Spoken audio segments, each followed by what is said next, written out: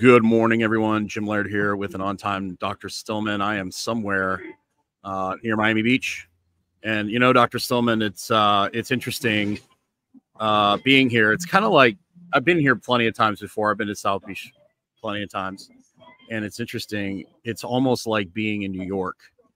I mean, nobody smiles, nobody makes eye contact. Yeah, they're miserable.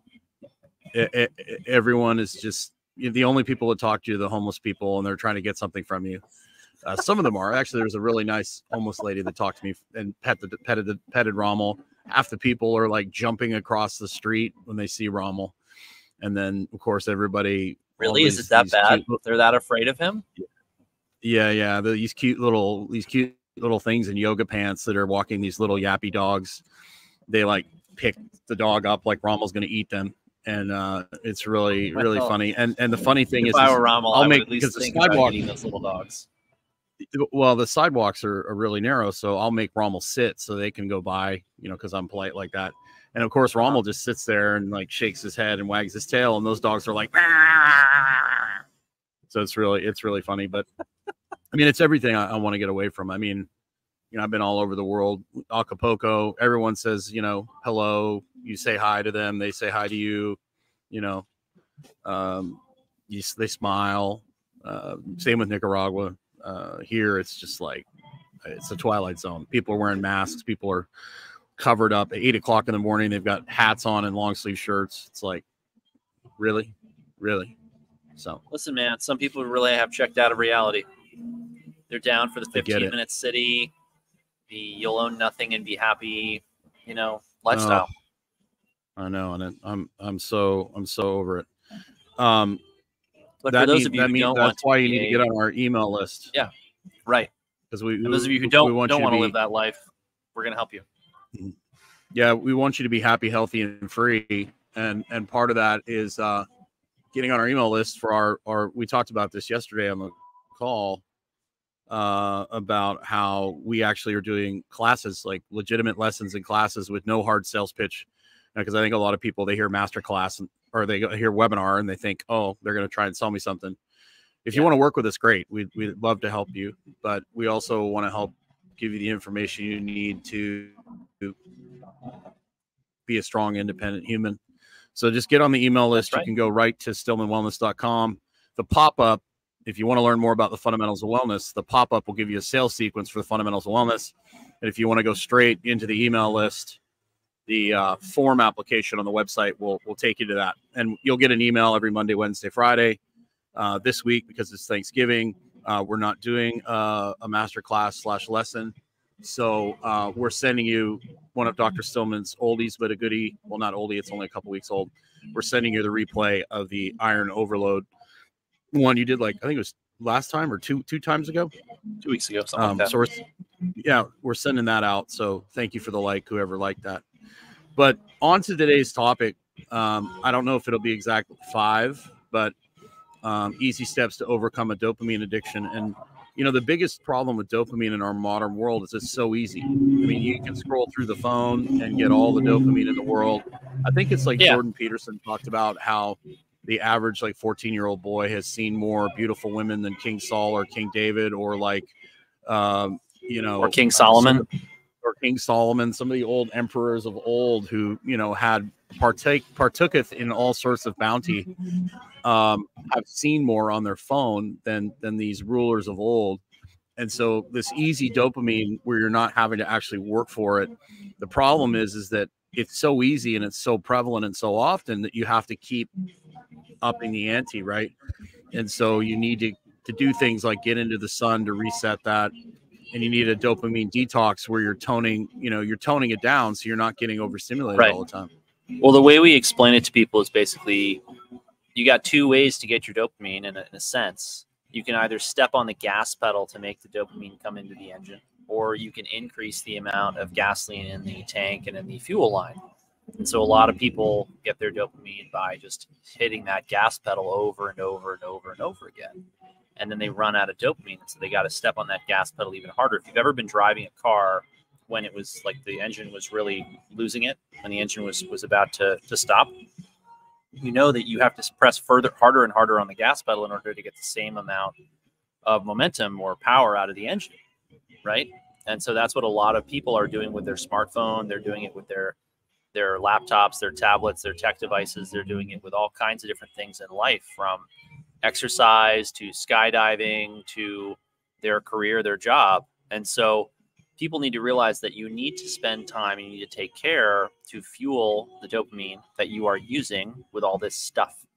And a big part of the addiction piece comes in when people don't create the right brain patterns. They don't have the right brain chemistry. They don't have the right nutrition. It's harder and harder and harder to withstand the onslaught of easy dopamine in the environment that Jim was talking about. Would it be a combination of not necessarily running out of dopamine, but becoming desensitized to it? Well, the stimuli, you know what, I'm not a specialist in that. And I really don't want to, you know, put my foot in my mouth. We get what you're trying to say, though. But, you know, functionally, this is very simple, right? And this is why you and I don't tend to get too deep into the weeds on the neuroscience, because it becomes somewhat irrelevant. Is it nice to know all these facts and all these cool papers? That's great. But that doesn't actually help you, the listener, the person listening to this, get better and stay well for as long as possible, as efficiently as possible. And so at the end of the day, we really focus on, okay, and this is what the fundamentals of wellness is really all about. It's why we get such great results in the program for people. It's very simple. We need to look at the structure of your day. We need to make sure that you're not doing, you know, stupid things that are not obviously stupid. And so we have to help you understand what those things are that are taking your dopamine and creating these addiction problems. And then we need to help structure your day so you have enough rest and rejuvenation so that you can have the nutrition and the vitality in the tank to have optimal, basically, behavior and levels of dopamine, if you want to look at it that way. You know, there was a great post that I actually shared on my Instagram. I think it's up now. Maybe it's not. It's the connection here is not that hot, but it was Nick Saban, the coach for Alabama, and he was talking about how, you know, life is and you've got all the things that you know you should do, but you don't want to do, right? And then you got all the things that you know you should do that you really want to do, right? And do you have the discipline to do the things you should do that you know you need to do, but you don't want to do, over the things you shouldn't do or want to do, right? And that's a very interesting concept. And its choice is made daily. And something as simple as going for 3 10-minute walks, or you're getting outside, you're breathing through your nose, you're resting, you're relaxing, you're sensitizing, getting your phone, getting the lights off at night, allowing your body to, you know, go into a rest and digest, reset sort of state. Our modern world just doesn't allow people to go into that silent, quiet state. And, you know, when you do want to hit dopamine, you want to make sure you're working for it, and it's not these, you know, constantly scrolling through Instagram, constantly scrolling through YouTube, pornography, things like that. Yeah, absolutely. So, Jim, 5 steps. Let's talk about 5 steps, because we really start people with 5 steps. We might as well talk about it, right?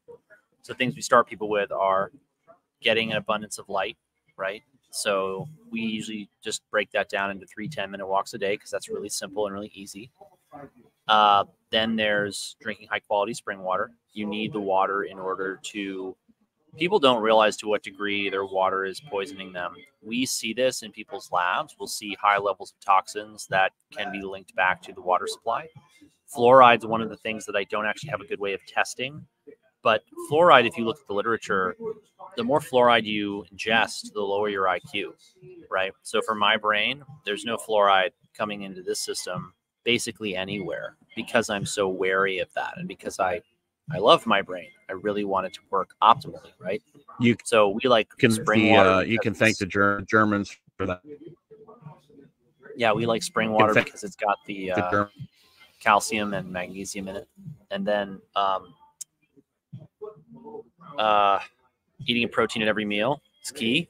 Most people don't realize they're eating a low protein diet. They're not getting near enough tyrosine. And that lack of tyrosine Tyrosine feeds forward into dopamine. It also feeds forward into thyroid hormone. We see all the time people who are struggling with their fatigue, with their energy, with their mood, with their focus, with their concentration. We ask them what they're eating for protein, and they say, well, I had, a chicken, sausage, like patty this morning for breakfast, and then I had some yogurt for lunch, and then I had a steak for dinner. And we say that's only about 50 or 60 grams of protein max.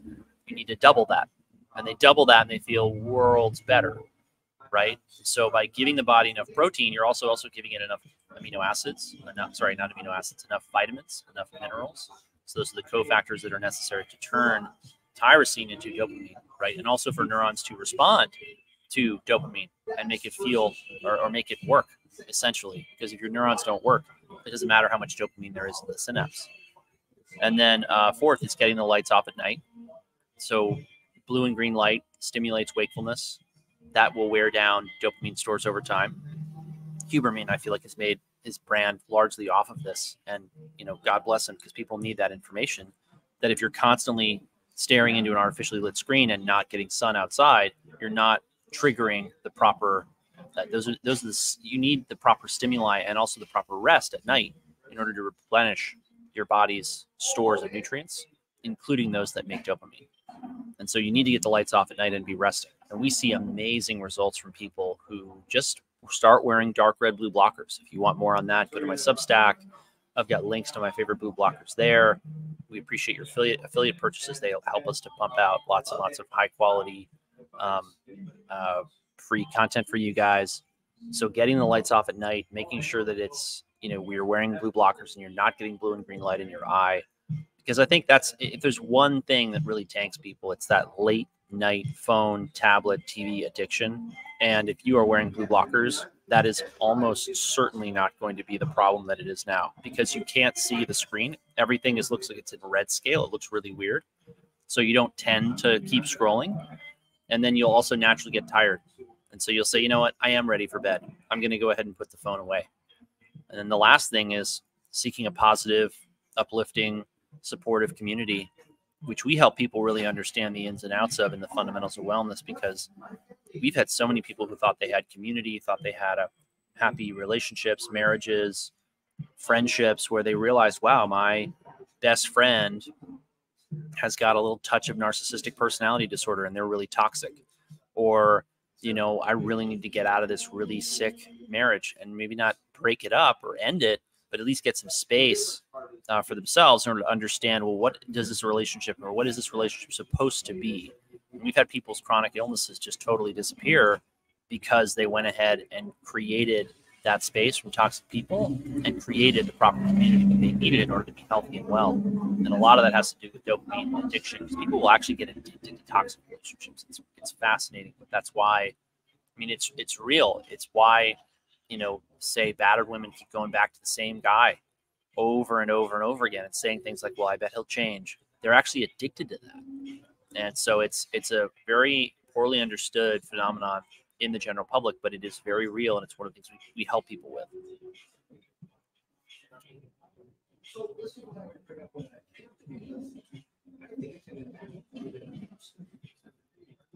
May have lost Jim. I think we lost Jim. All right. Well, listen, everyone, it's been great having you this morning. Take care. Have a great day. Don't forget to get outside, and make sure you're on our email list, where we are pumping out phenomenal content for you that is mostly aimed to educate. We look forward to working with many, if not all of you, at some point. Take care. Again, have a great day. Don't forget to get outside.